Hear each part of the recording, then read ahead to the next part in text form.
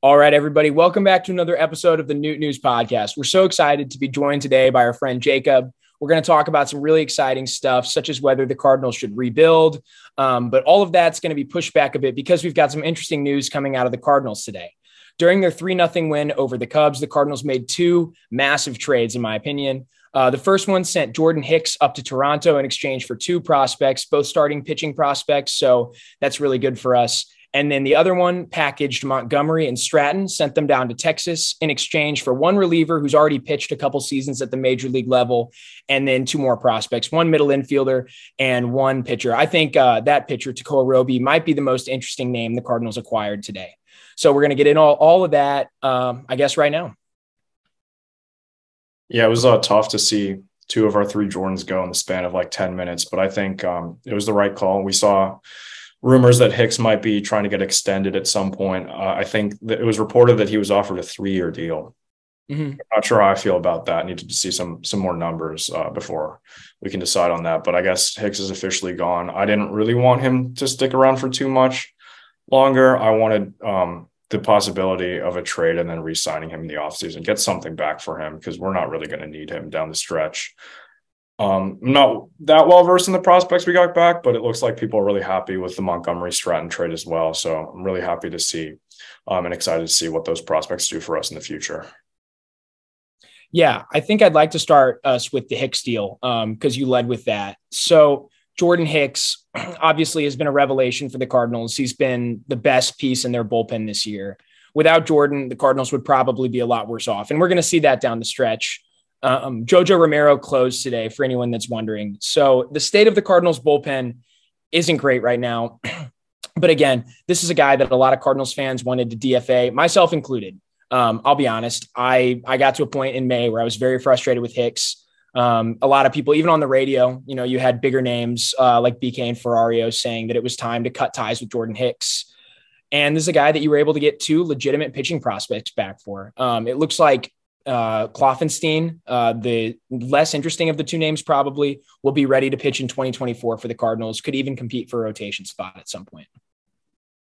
Yeah, it's very interesting to see what type of trajectory that Jordan Hicks had as a Cardinal. We tried him out as a starter. I think that was 2 years ago, and we all know how that went. But this year, he's had kind of an insane turnaround, especially in the second half. Like he was going crazy with those saves. I think he had 7 in a row at one point. So, it does suck to see him go, but we did get some good value in return. So with the two trades today, we got guys who are going to slot in at number 4 in our system, number 7, number 8, and 23. So I think we have some good guys that we can maybe count on in the future. Yeah, I agree completely. I think, like you said, Jordan Hicks, not really important for this team. It's not a team that's competing for the postseason, sadly. And so you don't we don't need a lockdown closer in the 9th inning. And I think getting pitching back, Mo said in an interview, like the focus is pitching.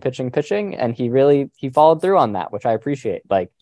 We desperately need pitching and we made some moves to get it. And I really appreciate seeing that and recognizing that we made a mistake by not maybe getting as much pitching last offseason. And so capitalizing here on some guys that, are free agents at the end of the year. And we just don't need to be winning right now.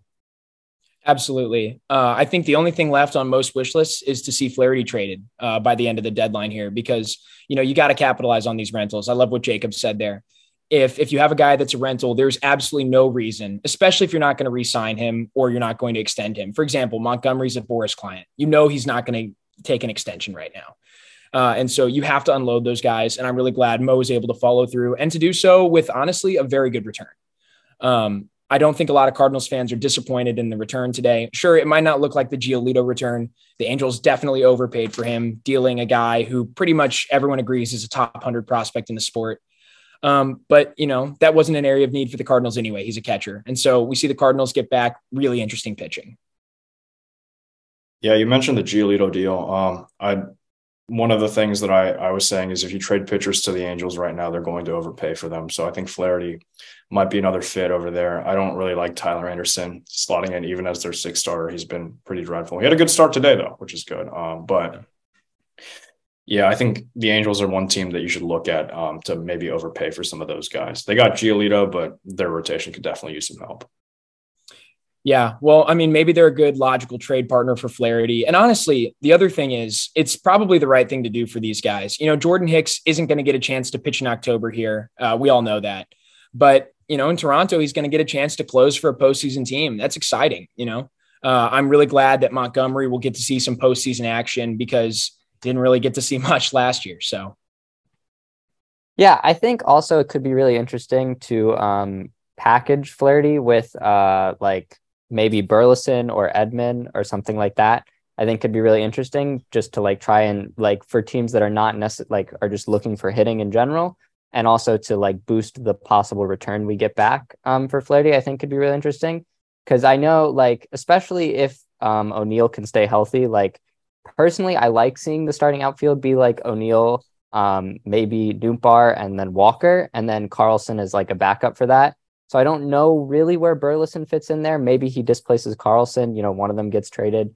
But that, and also we have now, especially with another middle infield prospect, we've got a wealth of middle infielders. And I don't like, with how Tommy Edman is hitting, I don't necessarily know if we still need him. Obviously, he still plays great defense, but, when you have Mason Wynn coming, you've got Brendan Donovan, Nolan Gorman, like, you still have Paul DeYoung on the team. He might get traded though. Like there's a lot of options you have there. And I don't know where Edman and Burleson kind of fit into the team as it moving forward. Yeah, that's absolutely an angle I haven't heard talked about enough with the Montgomery trade. I think that you could be restocking to see a Tommy Edman deal. Now, the Cardinals have labeled him untouchable. I wonder if that's to draw people in, or I wonder if they're actually saying we're not going to trade Tommy Edman. But I think you're right. I think we do need to ship someone out of this middle infield at some point. I don't think it's going to be Gorman. I think when someone shows 40 homer power at second base, you can't trade that guy, especially not at this age. I think if the Cardinals hang on to Gorman and he has another good year, his value's infinitely higher next year too. They're saying Gorman couldn't bring you back an ace on his own right now. I think if he actually does hit 40 home runs, like we've been talking about, he's on 39 home run pace this year. If he played all 162, you could be talking about a guy who does that next year and has a lot more value. So yeah, I think this could pave the way for the Cardinals to move somebody in the middle infield. I think DeYoung is also going to be headed out the door regardless. He has more value than people realize. If you go look at DeYoung's numbers, he's been decent this year. And that's all you're asking out of a guy who's cost controlled, has two options. So I'm really hoping to see the Cardinals deal him as well. All right. I think we should start moving into our little bit more controversial side of our episode today. Jacob and Sandy in our little group chat have had significant discussions at length about a lot of these topics. Most of them have not been the most friendly. So kind of wanted to put that on display for you guys this week. First, start off with a really, really small question and then getting into some bigger topics. This past week, we saw the Cardinals and Cubs playing game one, and it got off to a really rough start immediately. Ian Happ is up with 2 outs, swings and misses at a pitch, and clocks Wilson Contreras in the face with his backswing. And Contreras starts bleeding. He has to get some stitches and leaves the game with potential like concussion or injuries. So immediately after that, Miles Michaelis goes up and in, buzzes the tower on Ian Happ, and then hits him with the next pitch. So do you guys think that Ian Happ was in the right? He did hug Contreras afterwards. It was just an accident, and Michaelis should not have hit him, and that Michaelis should have been ejected from the game? Or do you think there was maybe some malice between Ian Happ and his former teammate, and that Miles Michaelis should have stayed in to pitch and finish the game?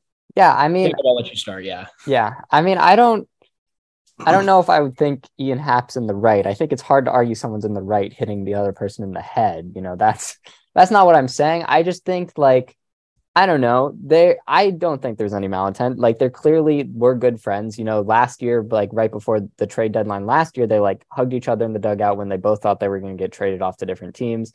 They hugged after this. I don't think there was any intentionality by that. I don't know. Happ has done that previously to other guys. It's sort of his swing path. Be that what it may. Yeah. I don't know. You obviously don't want to hit dudes in the head, but that's how he swings the bat. It wasn't a different swing than he normally takes. And I mean, I just think, I don't know, it's hard because what the rules say is that if you hit someone intentionally, you get thrown out of the game because you're not allowed to do that. Right. And I think just given the situation, I feel like Michaelis, I don't know. He made it hard for the umps to say he wasn't doing it intentionally.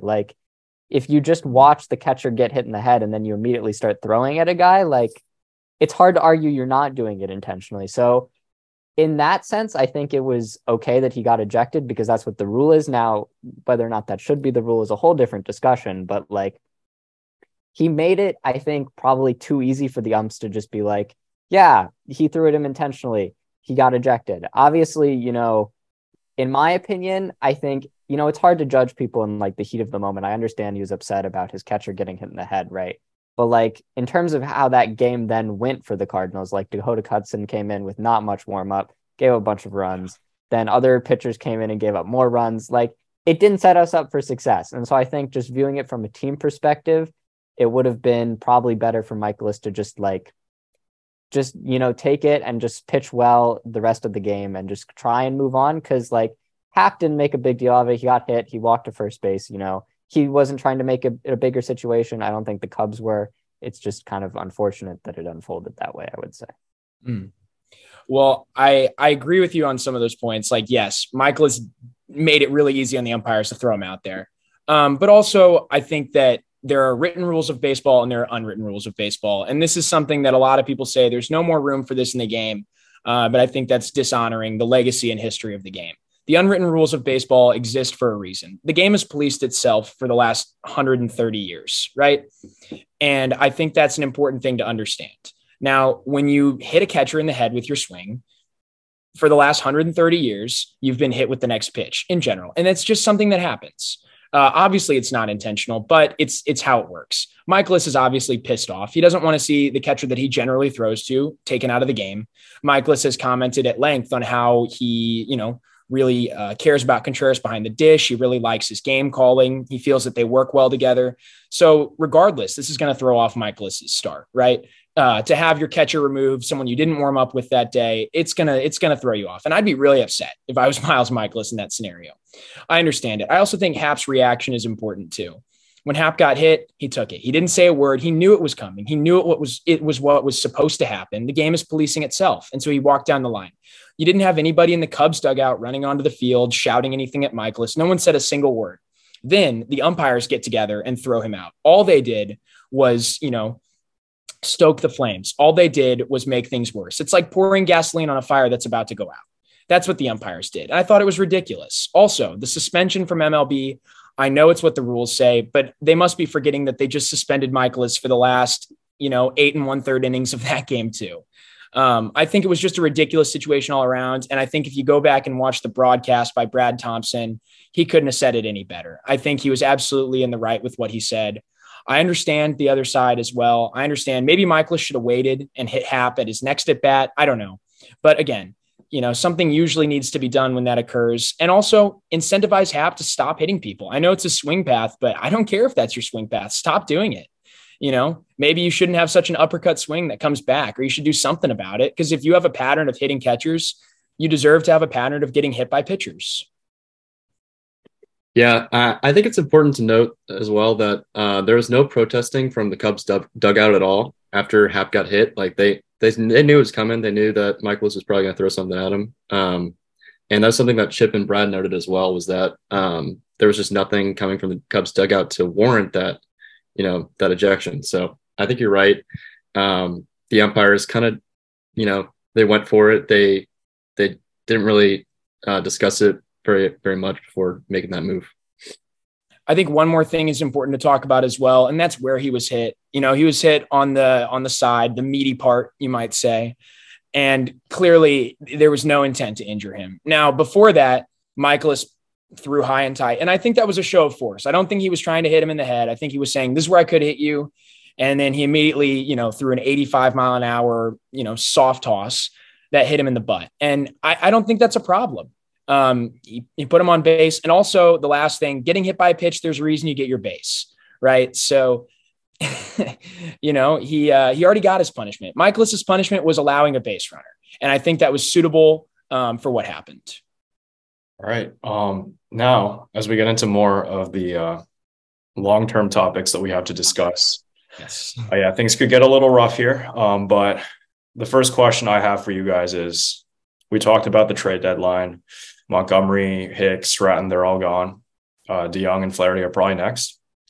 But after that, do you think anyone else should be traded? Perhaps anyone a little bit bigger, under a little bit more control? I'll start with you, Jacob, because I know you have a lot to say. Yeah, I mean, I sort of talked about this at length the last time I was here, but yeah, I am of the camp that we should trade Paul Goldschmidt. It's a little bit, I think there's a lot more nuance to it now after what happened today, because it's sort of hard to know. It depends a lot, I think, on how actually major league ready these pitchers we've just acquired are for next year. Because I think part of my concern now is like we got a lot of pitchers. Most of them are currently in AA. I know I think we announced that like 2 of them are going straight to Memphis though, so they'll be in AAA. And I know Sandy talked at the beginning about how some of them are expected to compete for spots in the rotation, but I still think it's hard to look at the team right now and think, oh, we're going to be very competitive for next year, pending some offseason decisions. I know there's still the offseason, there's still free agency. There's a lot of, like we could bring in like 2 pitchers and then, that the team looks a lot better.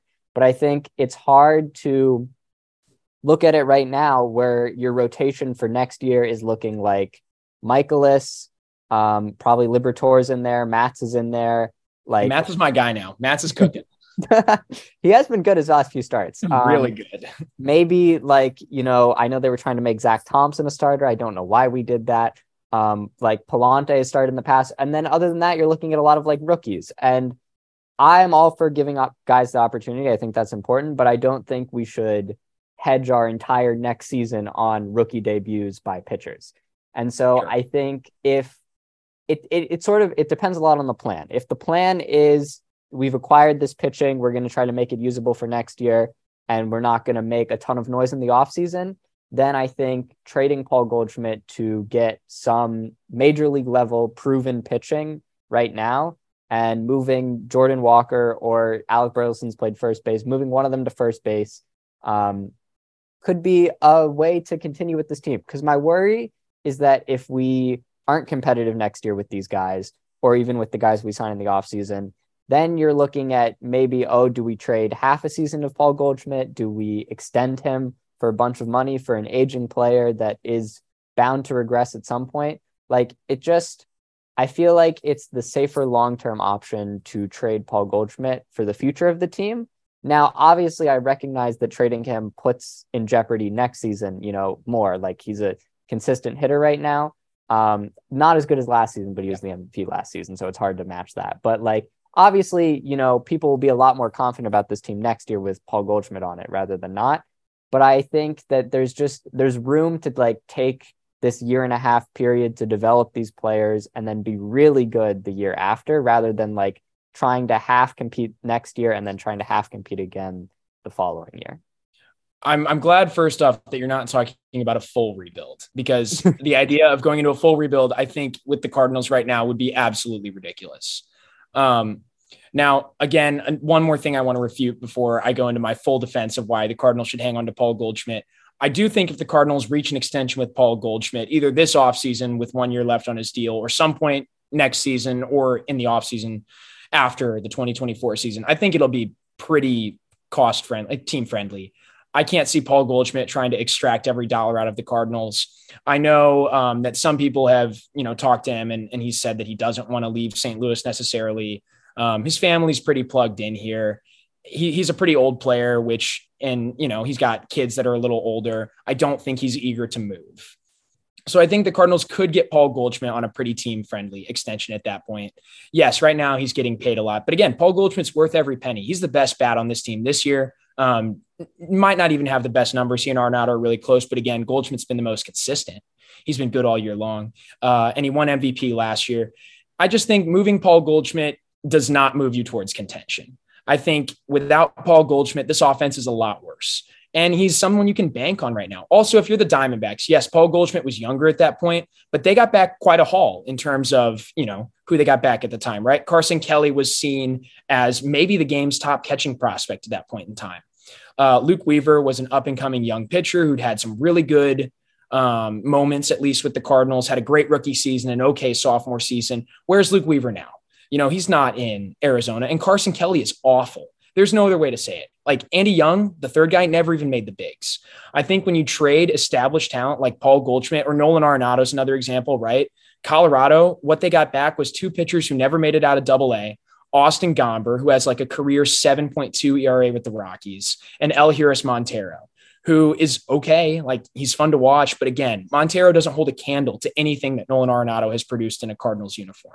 I think it's really hard to trade that kind of established talent without getting back real established talent. And I just don't think Goldschmidt was going to bring that in. He's old enough to the point where I don't think anybody was going to give up a young, controllable ace. For Goldschmidt, you were probably going to get high ceiling guys low in the minors, right? You're talking about getting guys back who are maybe in single-A or double-A if you're going to get pitching back for Goldschmidt. Now, maybe they're really interesting pitchers who are high up in their organizational prospect rankings. But again, I don't see anybody giving back actual established starting talent for Paul Goldschmidt. And so that's why I'm not super interested in it. Also, the trade partners that I sort of lined up myself when I was thinking about hypothetical Goldschmidt trades, none of them are the most interesting to me. Seattle has some arms, but I don't think Gilbert was going to come over for Goldschmidt. I don't think Seattle's going to do that. I don't think the Angels would trade Sandoval for Goldschmidt. And again, I'm not sure that even works out for the Cardinals. I don't think Sandoval is that fantastic. So I just don't think the fits were there. And the last thing is, I think trading Paul Goldschmidt, I think you're giving away a lot more than just baseball talent. You're giving away somebody who's probably going to go to the Hall of Fame. He just passed 60 WAR this year. And I think he's going to go to the Hall of Fame in a Cardinals cap. I think that's something that the Cardinals need to consider.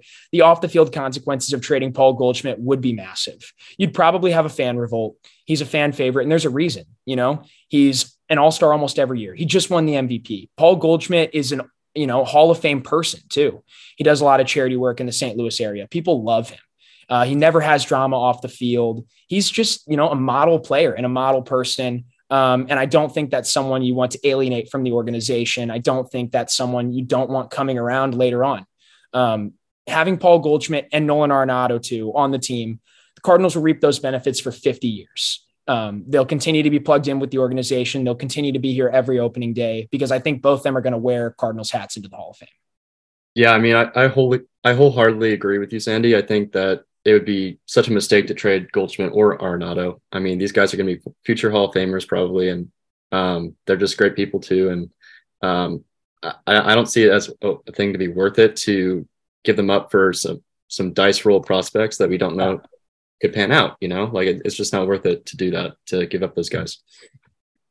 So I know you mentioned Arenado. I think that's a guy that Jacob is potentially interested in trading as well. If you guys wanted to go into that for a little bit. I can start this time. Okay. I think trading Arenado is just not the direction the Cardinals want to go if you're going to contend. The first thing is, if you trade Arenado, who's playing third base? Now, I know people will say the Cardinals have natural third basemen in their system. We used to have a lot of third base depth. Nolan Gorman came up as a third baseman, but he's clearly not the guy you want playing third, and he's really settling in at second defensively. I think it'd be really bad for his development to suddenly move him across the diamond again. He's just picking up second. He's now an above average defender at second base, according to most metrics this year. He's been really good. Jordan Walker, again, a natural third baseman, but do I want to see Jordan Walker playing third? Absolutely not. In the small sample size that he's been there, it hasn't been pretty. It's arguably worse than it is in the outfield. And I think if Jordan Walker finds himself in the infield, he will eventually move to first base. And I don't want to waste Jordan Walker's athleticism or arm at first base. I just don't think third is a good fit for him. Lastly, we used to have, Malcolm Nunez was another third base prospect we had, but again, he went over to Pittsburgh in the Quintana deal. So the Cardinals have very little depth at third base organizationally, and that's done because they've planned around having Nolan Arenado for the length of this contract. So I think if you suddenly change course, it hurts you right now. I also think Nolan Arenado is going to be a very good hitter for the next 3 or 4 seasons at least. He's a guy that you just need his bat in the lineup. When Nolan Arenado is playing well, the Cardinals generally play very well. Now, we know Nolan and Goldie can't carry the team. This year, they've both been good to great, and the team has been terrible because the pitching sucks. There's no other way around it, right? When you blow 22 games, you're not going to win a lot. But I don't think you'd get back what you need. I remember recently the trade partner that has been floated around is the Dodgers, and the LA media drove me nuts fanning the flames of this. It was ridiculous. And on Twitter, we had just ignorant Dodgers fans coming into my replies constantly, talking about, get ready to eat crow when Nolan Arenado is wearing Dodger blue. I think if Nolan Arenado was going to be traded to the Dodgers, it was going to be a haul that they were never going to be interested in paying up. And if they didn't pay that up, the Cardinals were never going to be interested in dealing him. He's a player that's so good in an organization that's very good and generally doesn't trade away those kinds of players. it's going to need to be earth shattering, right? I think a Nolan Arenado deal would have started with Walker Buehler. They probably would have wanted to include Bobby Miller, who LA was labeling as untouchable. I think Gavin Stone was going to have to be in that deal too. You're talking about 3 to 4 very, very good young pitchers. Meanwhile, you have a lot of Dodgers fans saying that the Cardinals would have to eat half the contract to acquire anybody. So I just don't think there was room for a deal to happen. And I also just don't think it helps the organization long-term. And again, the fan revolt. If you trade Arenado, the fans will burn Busch Stadium to the ground. It's not going to work. I will say, since the last time we've been on this podcast, my opinion on trading Nato has softened a little bit, mostly because I did not expect us to get this much pitching back for Hicks, Monty, Stratton, and I know Jay Flair still hasn't been traded yet. But like part of the reason that I was thinking of like considering trading him is that I didn't know how we were going to get the pitching necessary to compete under the length of his contract without trading him. But honestly, these deals today have done a really good job of solidifying that. Hopefully their prospects is hard to say. Yes, pitching is done for the future. You can't really say that.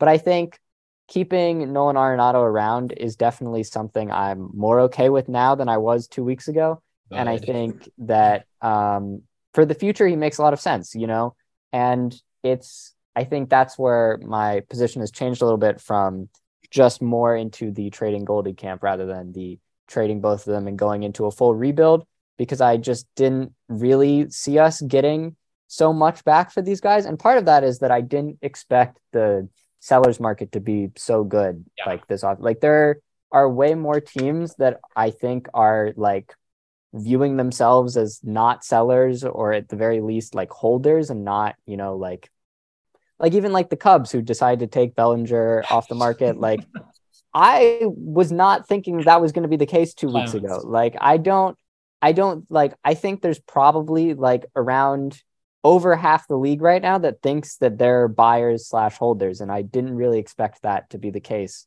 2 weeks ago. And I think some of those teams are wrong for making that decision, but that doesn't mean that they haven't made it. And so because of that, we're getting a lot larger return on our rentals than I expected us to get initially.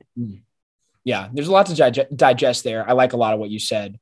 I think one thing, what you were saying about not being able to get the pitching during Nolan Arenado's contract, I think actually people need to understand the Randy Flores pitching development machine is now in full gear. I think it's going to be really good down the line. The Cardinals have a lot of organizational depth at the low minors in terms of pitching. You have names like Ian Bedell, Pete Hansen. Paniagua is having a fantastic season in his return from his stint on the IL. Tink Hence, obviously, we know he has ace type stuff. The Cardinals have a lot of good names in the lower minors. There are a lot of guys that could shoot up prospect lists and be very, very exciting by the time they reach the bigs.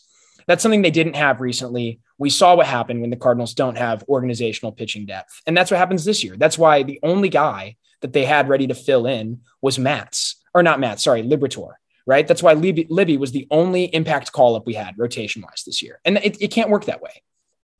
I also think you can't be so quick to give up on Libby. He's got all the tools. He throws 98 from the left side, has a 12-6 curve. It's a plus offering. I think Liberatore will be a good starter at some point. I hope the Cardinals aren't the ones to give up on him and let him do that somewhere else. That's just something I wanted to throw in there. But yeah, I'm glad to see that you're coming around on not trading Arenado, because I just don't think that's the way to go if you want to contend.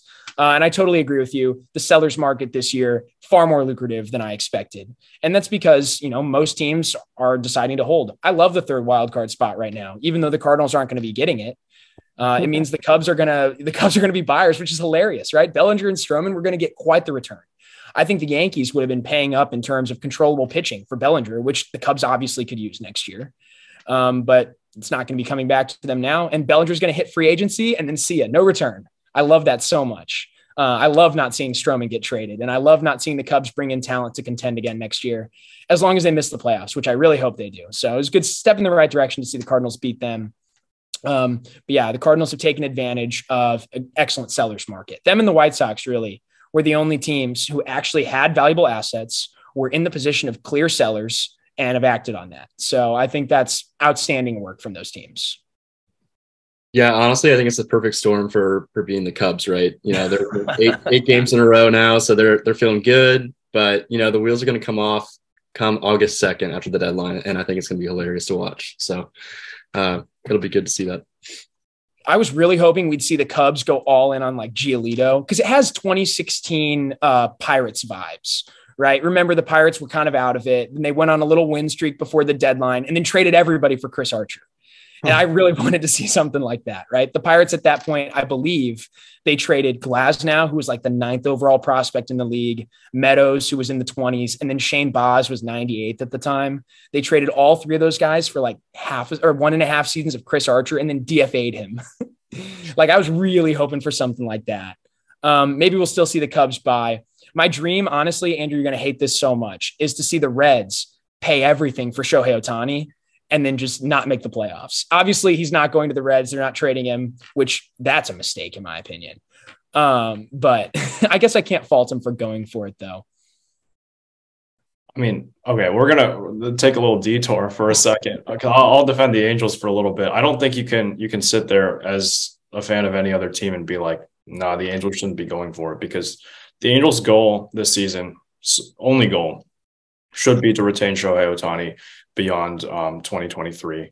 And the only way that they're going to be able to do that is to build a competitive team around him. Ohtani said time and time again that he really wants to win a championship, and that's all that it really means to him. So for the Angels to go and show commitment to him like that, like you can't be the guy that trades Babe Ruth. Like we've seen that happen. It's been talked about since long before I was even born, since before my parents were even born. It's baseball history. It's just knowledge that when you trade Babe Ruth, bad things happen to your franchise, right? So sure, but trading Shohei Ohtani, you can't do that. It's the next Babe Ruth, right? He's the two. Yeah, but like Babe Ruth was on a team that knew what they were doing. Babe Ruth was also not on an expiring contract. Like it worked differently back then. Shohei Ohtani is all the Angels have. And if you trade him, you're going to restock your whole system. You could, especially with the way the sellers market is right now, you could trade Shohei Ohtani and get 2 pitchers who are going to be in your rotation for the next 6 years and probably a bat that you're going to call up and have hit like 5th in your lineup at some point, maybe even better. You could get impact talent for Shohei Ohtani right now, especially if you're willing to trade within the division. I know Texas isn't a buyer anymore at this point. They probably, but you probably could have gotten like Josh Jung. You probably could have gotten Evan White. You could have gotten some big names from people if you're willing to deal within a division or even, within the league. So I think it might be a mistake, but also again, I understand why the Angels are going for it. They haven't been to the playoffs in, I think this is the 9th season now. If they miss the playoffs, it'll be the 9th consecutive season. But I mean, real talk, Andrew, if the Angels make the playoffs, dream scenario, the Angels actually make the playoffs. They're not going to win the division, but they make the playoffs. They play in the wild card round. Maybe they even win the wild card round. If the Angels then lose in the ALDS or even the ALCS, is that enough for Shohei to just be like, okay, great, I'll commit my career here. And, who knows if we're going to be any good? They just mortgage their future. Like if I'm Shohei, I'm still not convinced, even if we go to the ALCS. I mean, I don't know if Ohtani is as plugged in with the prospect list as we are. I don't think that's really something that's on his mind, but he's familiar with Anaheim. He's the only one who's been able to negotiate with their front office. I think if he told Artie Moreno or Perry Manassian, like, hey, I'm not staying after next year, yeah, they'd probably trade him. But clearly he's very comfortable with that team. You've seen in the WBC, like he'd face off against his teammates and they'd hug and take a picture beforehand.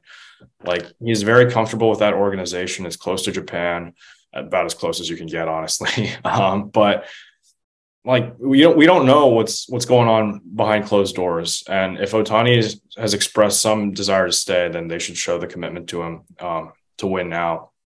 And I think the Angels have built a pretty solid playoff team. Like you go to the playoffs with Ohtani as your ace. I don't want to face him. And then Giolito, Reed Detmers, Patrick Sandoval, throw whoever you want. You can even piggyback Detmers and Sandoval for your game 3. And then you start back over. Like that's a good playoff squad. Their lineup, they're going to get Trout back. They're going to get Drury back. They're going to get Rendon back. They're going to get Ohapi back.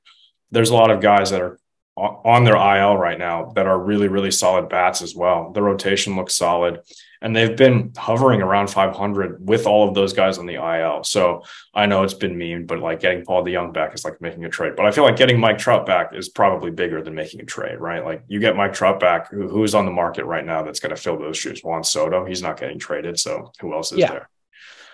So I think the Angels, I mean, you have to take a gamble. If you sell Ohtani right now, then you're giving up on the season.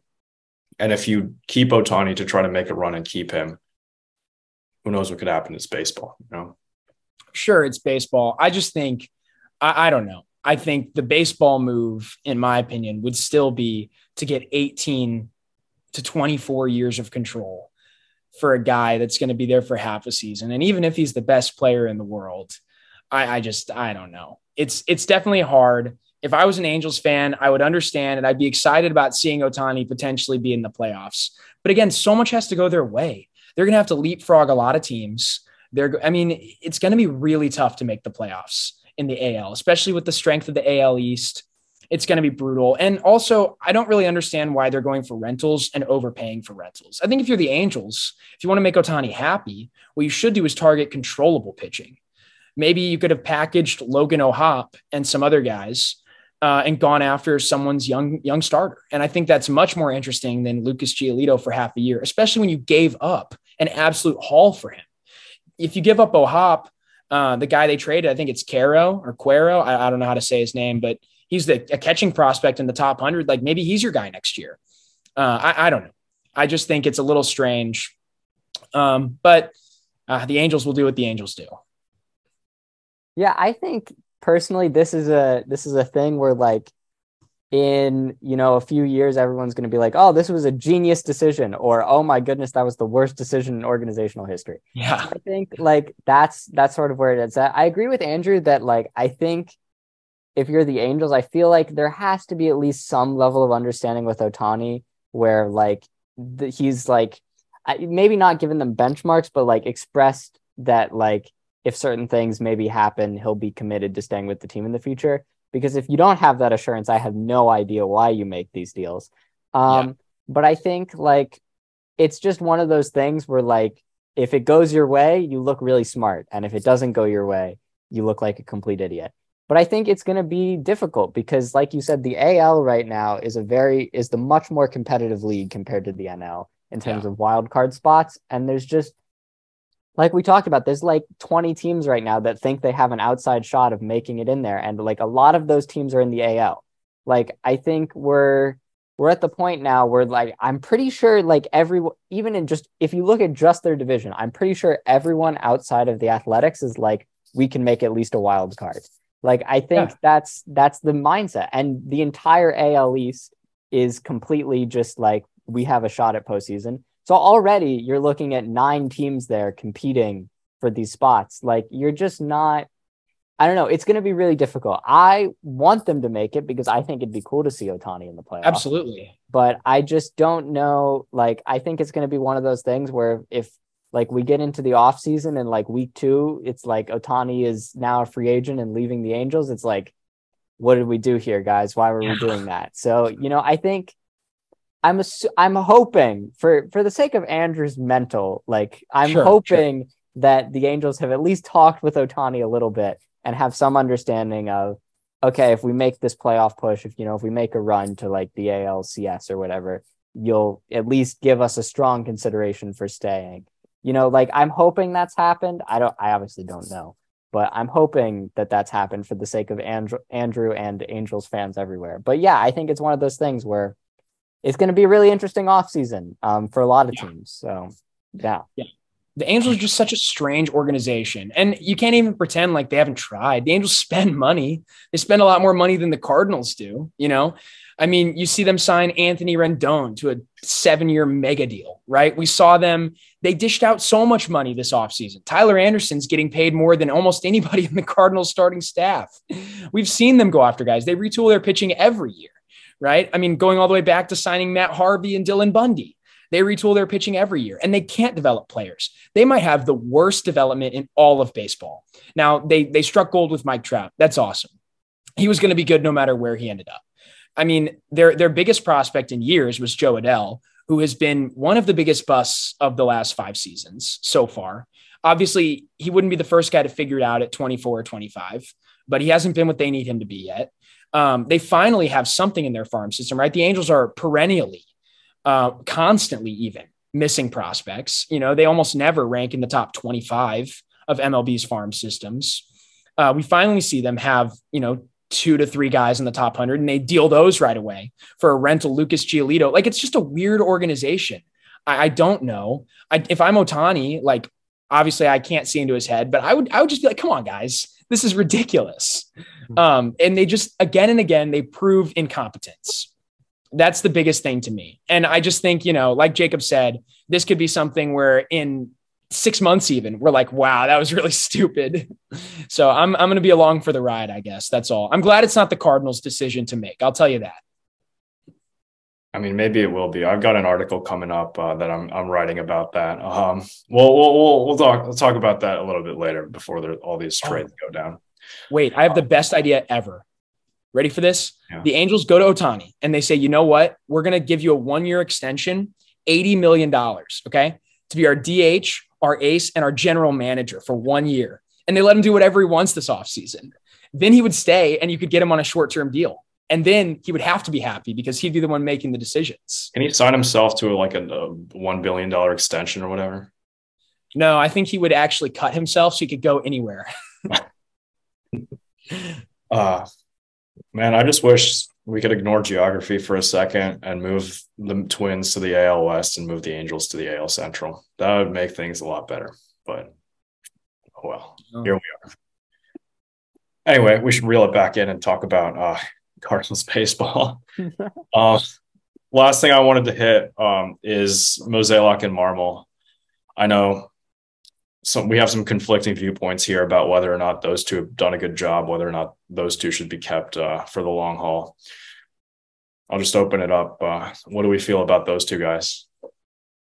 Well, I think everyone who can even thinks about this issue with Mo and Marmol, you have to fall into one of two camps, right?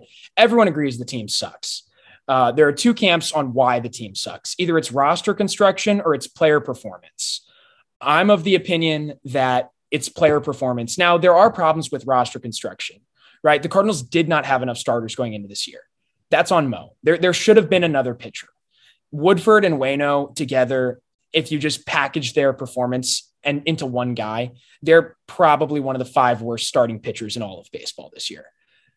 Waino's been a little better as of late. I'm excited to watch him down the stretch. It's one of the only things that's going to be any fun for the next 2 months, watching him hopefully get 2 more wins. But besides that, I really do think it's player performance. And player performance, obviously that's going to include injuries as well. Like, it sucks that every member of the Cardinals outfield has been hurt for an extended period of time at some point this year. It sucks that Brendan Donovan can't play the field anymore. It sucks that Contreras was hurt for a little bit, has had all these problems. It sucks that Edmonds hurt now. The Cardinals have been put through the ringer in terms of injuries, and then player performance is just awful.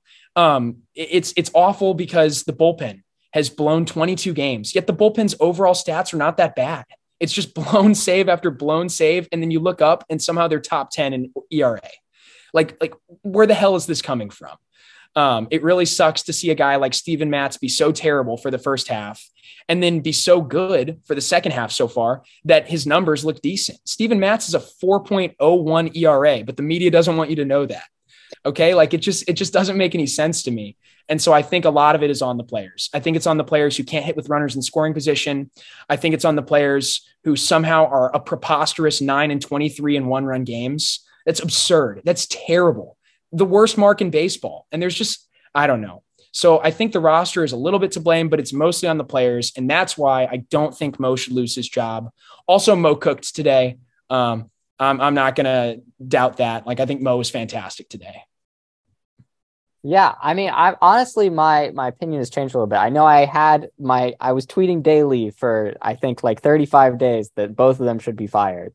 And I have today decided to put those tweets on pause pending the offseason, because I think it depends a lot on what we do in this offseason. I think obviously we got a great return today, and that's good to see. But I still think we need some major league ready players that have proven themselves to add to particularly the rotation and the bullpen. Like the bullpen still is just, it's a complete mess, you know, and I don't know what that's exactly going to look like, but I think this offseason is a very big one in terms of just Mo keeping his job and also just the organization in general. Because I think if you convince yourself that we have enough talent right now and we only need to make like maybe one, maybe two moves in the offseason, I think you risk the same thing happening again of the roster not necessarily having the depth or the talent to compete. And then you get a couple injuries, things look really bad, you know, like it just doesn't look good. So I think currently I'm sort of waiting to see how this offseason goes and also how a lot of these prospects turn out. You know, obviously people are really high on them right now. If it doesn't go well, then like that could be pretty, you know, bad overall organizationally for the next few years. And so I think seeing how that goes is important. And I do agree with you that a lot of it has been player performance. I just think that part of me is unwilling to accept the fact that all of our players can suddenly have these slumps at certain points and not blame part of it, at least on Marmol and the coaching staff. Like, I think obviously people aren't having great years and that happens. And, you know, that's just baseball. But I think some of that underperformance has to be how Marmol is, you know, using guys in the bullpen, how he's setting up the lineup every day and stuff like that. And just the coaching in general. I think some of the blame lies there. And I'm still just not completely convinced that when we have a good contending team, that Marmol's the right guy to be at the head of it, making all the decisions. I think, you know, even just like if you isolate one thing that I think could use a lot of improvement is just bullpen management in general. When we're using certain guys, how we're using them. Like, I think at times it's been a little inconsistent and hard to understand like what exactly Marmol is trying to get out of each guy, especially recently. Like even not even just this year, but the past few years where we do all this stuff where we take relievers and we try to turn them into starters for some reason. Then they don't do so great as starters and then we bring them back. And like, I know that's not all Marmol's decision, but like, I think just having a baseline at the start of a season of like, you guys are in the bullpen, you guys are the starters. That's what we're doing. That's how it's going to be used. This is the situations we're using you in. I think that is something I'd like to see the Cardinals like have over the next, you know, remaining games of the season, also going into next year, I think is what I want to see from Marmol to like be convinced that he's the guy that can lead this team to long-term postseason success, I think. Yeah, I mean, I think the Ollie discussion is slightly different than the Mo discussion. I have one real, like, actual bone to pick with Ollie Marmol. I hate the way he uses Giovanni Gallegos this year.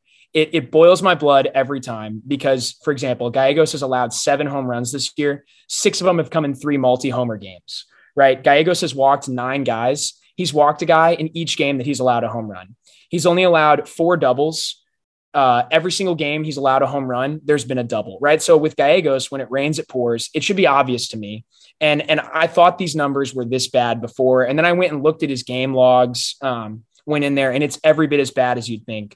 90% of the damage done against him all year has been done in like 6 games. And it infuriates me that Marmol can't figure it out, that when Gallegos doesn't have his stuff, he doesn't have his stuff. And the only thing that should prevent you from pulling him is the 3-batter minimum.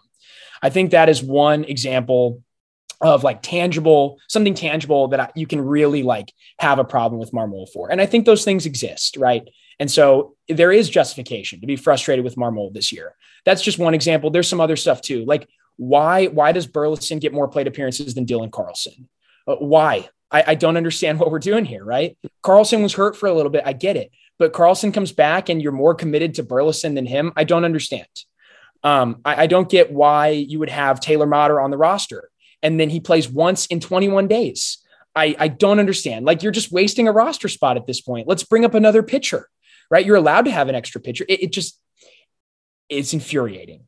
But also I think if you fire Marmol, nothing's going to change because Marmol was brought in for one reason, and that's to do the bidding of the front office. Marmol is what, like 37? I know he's younger than Adam Wainwright. He's the youngest manager in baseball by far. He is clearly here to serve the bidding of the front office. Mike Schilt, we understand, got canned for some organizational or philosophical differences.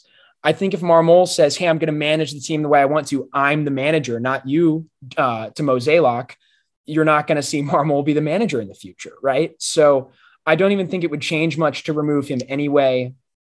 But yeah, there are some things that are, and also I understand the angle. I subscribed to this viewpoint earlier in the season. I don't know where I stand on it. It's hard to tell of, well, the one thing the manager has to do these days is be good at getting the best out of the players. And obviously we're not getting the best out of the players. If we were, the team would be winning a lot more games because, as I said, I believe in the construction of this roster. I think it's a good roster on paper. And so you could argue that he's not a good players guy.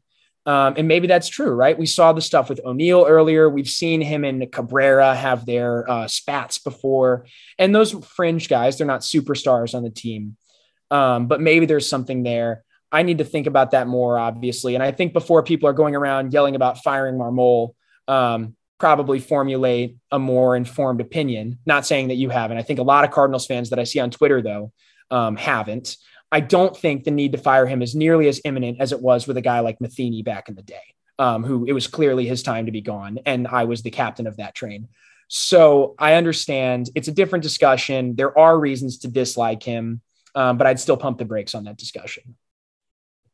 Yeah, no, I agree with a lot of what you said. I mean, I think there's a lot of people that just look at a team not doing well and are like, fire all the people. Yeah. And I can understand that like getting rid of Marmol probably won't change a lot, but I agree, like, especially the Burleson stuff just annoys me so much. He doesn't have a single hit as a pinch hitter, and we use him as a pinch hitter so many times. It's so bad. I like Alec Burleson. I know he almost hit a homer and it got robbed, but like he still doesn't have a hit as a pinch hitter. Why are we pinch hitting for him in the ninth, down by 1 with a guy on third? Like I don't understand the use of Alec Burleson. When Dylan Carlson came back and went on like a brief tear for a little bit, and we were just like, nah, don't do that. We want Alec Burleson. And I don't understand it. So some of the decisions like that are a little bit confusing. I agree. The Taylor Motter stuff, I don't know why he's here. There's a lot of times where I'm like, why are these guys on the roster? Like free him. Yeah. Like I don't even have anything against them. It was also that time where like Zach Thompson was on the roster and didn't pitch for like 2 weeks. And that was wild. I don't know why. Like if we sent him down to AAA to develop and like work on being a starter and stuff, why then call him up, not use him for a week and a half, and then use him as a reliever anyway? Yes. Like I don't understand what we're doing there. And so I think some of those decisions, just like, I'm hoping that we can put all the bad decisions in one season, just a horrible season. We lose however many games or whatever. And then next year we can just manage professionally and not do this to our players. And hopefully that'll lead to getting the best out of them. Because I think that's been some of it, is there's been a lot of media circus around the Cardinals. There's been a lot of weird kind of strange moves. And I think that makes it really hard for a player to settle in, get in a rhythm, and get confidence. Like there was the Jordan Walker stuff at the start of the season. All of the stuff with Wilson Contreras is weird. Yeah. The weird Tyler O'Neill not hustling thing was strange.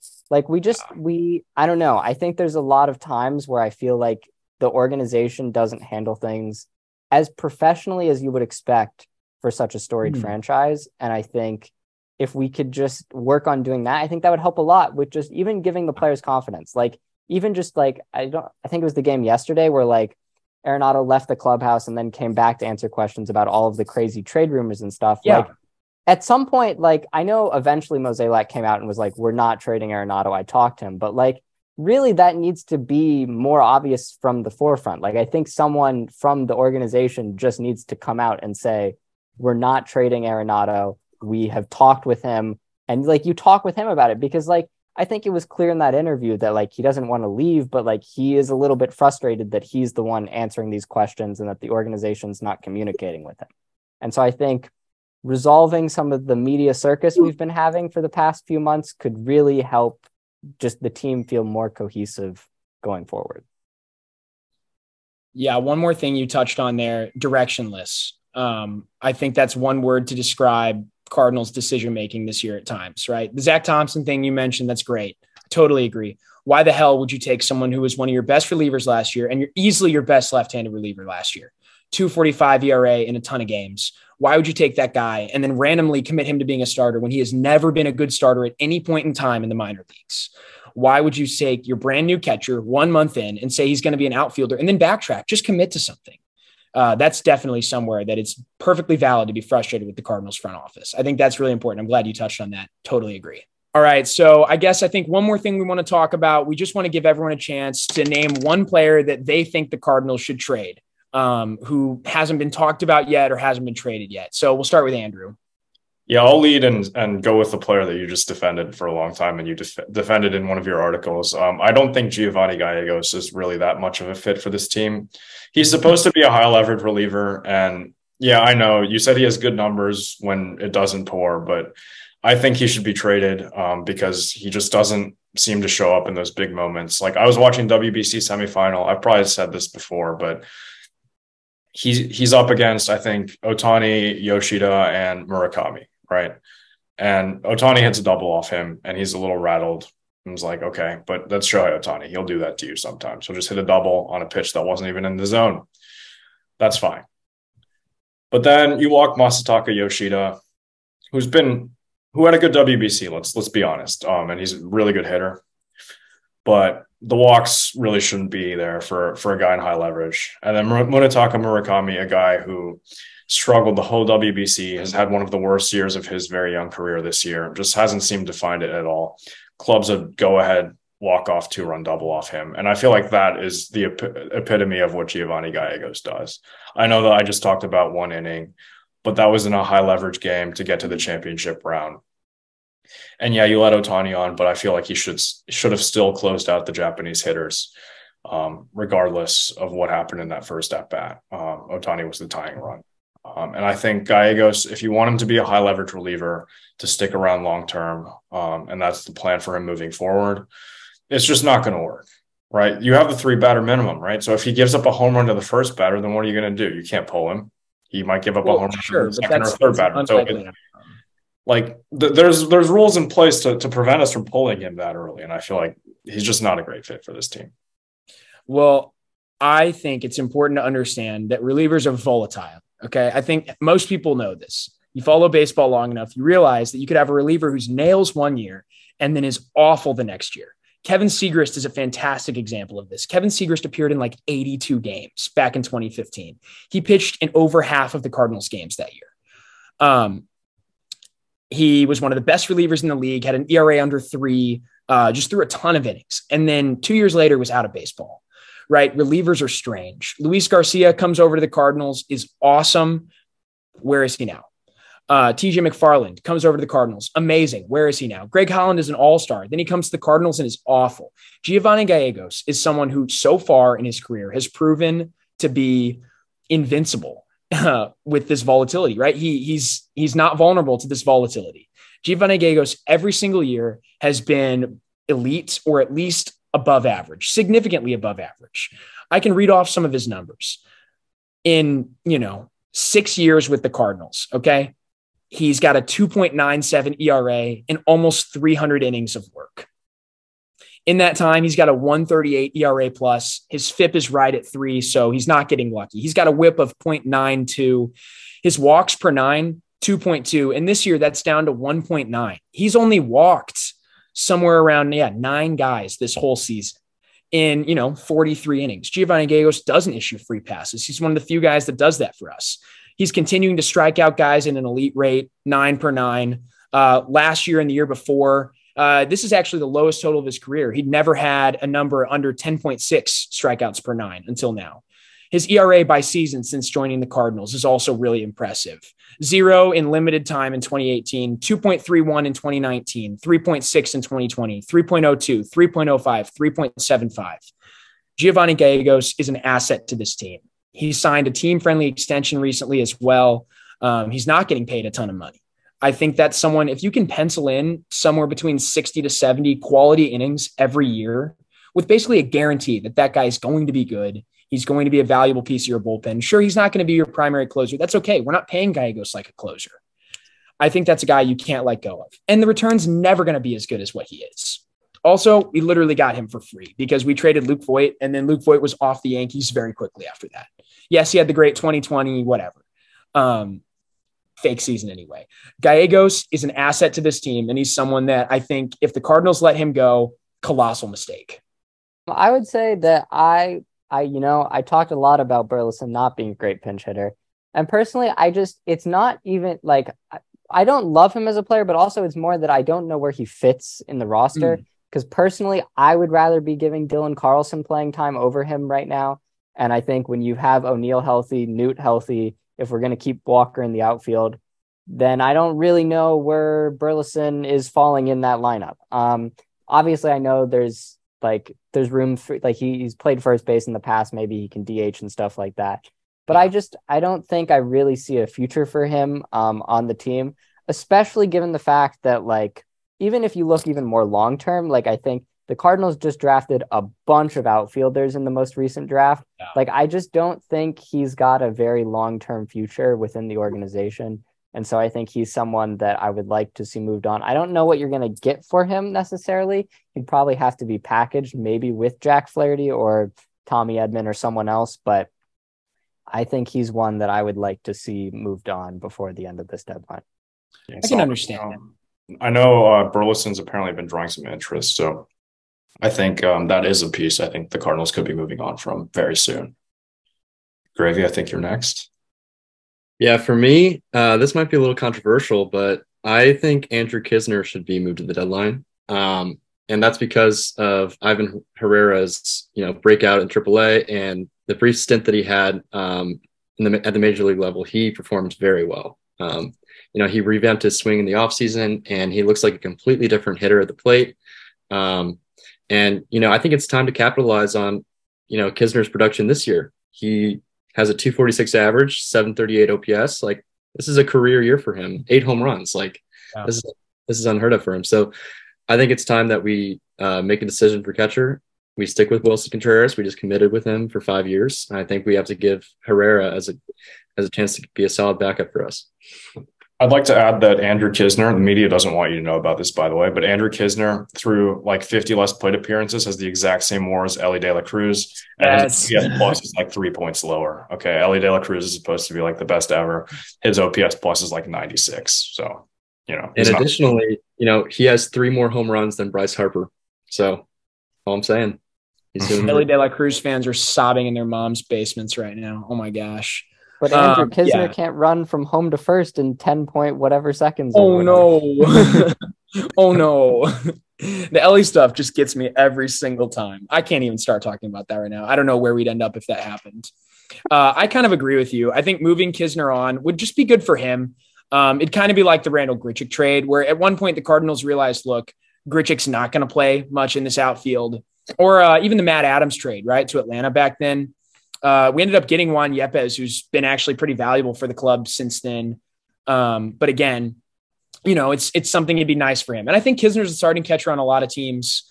Catcher's a really thin position. Somehow the Cardinals have 3 like capable MLB ready backstops. I don't know why we have such a logjam there. I would love to see Herrera at some point emerge as the everyday catcher. I think he has the most complete profile of any of those 3. But yeah, I think that's a great take, Gravy. Totally agree with you there. I think for me, someone who I'd like to see the Cardinals move is probably Tommy Edman. I know we mentioned that a little bit earlier, but I wanted to dig into it a bit more. I think Edman he's a great player. He does everything right. Edman hits for a little bit of average. He's got some sneaky pop, very, very fast, can steal a lot of bases when you turn him loose, plays excellent defense. He's a utility guy too. He just showed that he's a capable center fielder. You don't have a lot of shortstops that can just go play center field, right? He's an athletic guy. Very popular in the clubhouse from what I've heard, doesn't have off the field drama. I would love to see Tommy Edman moved though, because I want to see Mason Wynn play. If you've been following him, he's been on an absolute power binge over the last month or so. He's been amazing. All of a sudden Mason Wynn has a power tool. That's huge. His prospect profile is so much more interesting now that it looks like he might be able to hit 20 homers a year. He's already up to, I believe, 16 or 17 this year in AAA, which is a really high total for somebody, especially in July in the minors. We generally don't see that kind of power breakthrough until they're a little older and reach the majors. So very, very exciting for him. I would love to see him start playing soon. And if you could move Tommy Edman, I think he could get you an absolute haul. I think he's one of the more interesting players around the league that could be on the market if he was movable. He could be the type of guy who actually brings back controllable, young, established MLB pitching talent. So I would love to see the Cardinals look to move him. Thanks so much, everybody, for joining us on this episode of Newt News. I know it ran a little long, but we had a lot of stuff to say. It was awesome to have Jacob on. We hope to have him on again soon. Jacob, thanks for joining us. We had a lot of great conversation today. Again, huge day for the Cardinals. So I'd love for you listeners, go do your own research, formulate your own opinions on these prospects. Don't take my word for it. I think Mo did a great job today. Continue to enjoy the next couple months of Cardinal baseball. Yes, it might not be the most competitive we've ever seen this team, but we're going to see some guys get shots. I think Wynn's going to play. I think McGreevy's going to get some starts down the stretch. I'm going to the game on Tuesday, and Flaherty's supposed to start, and I know he's not going to, so who knows who's going to throw for us, right? So that's going to be the most fun thing. And also keep an eye out for Waino as he tries to hit that last milestone. Thanks for joining us, everybody. Have a great week. Again, enjoy the baseball. It goes away, and then the offseason sucks whether you made the playoffs or not. So we'll see you guys.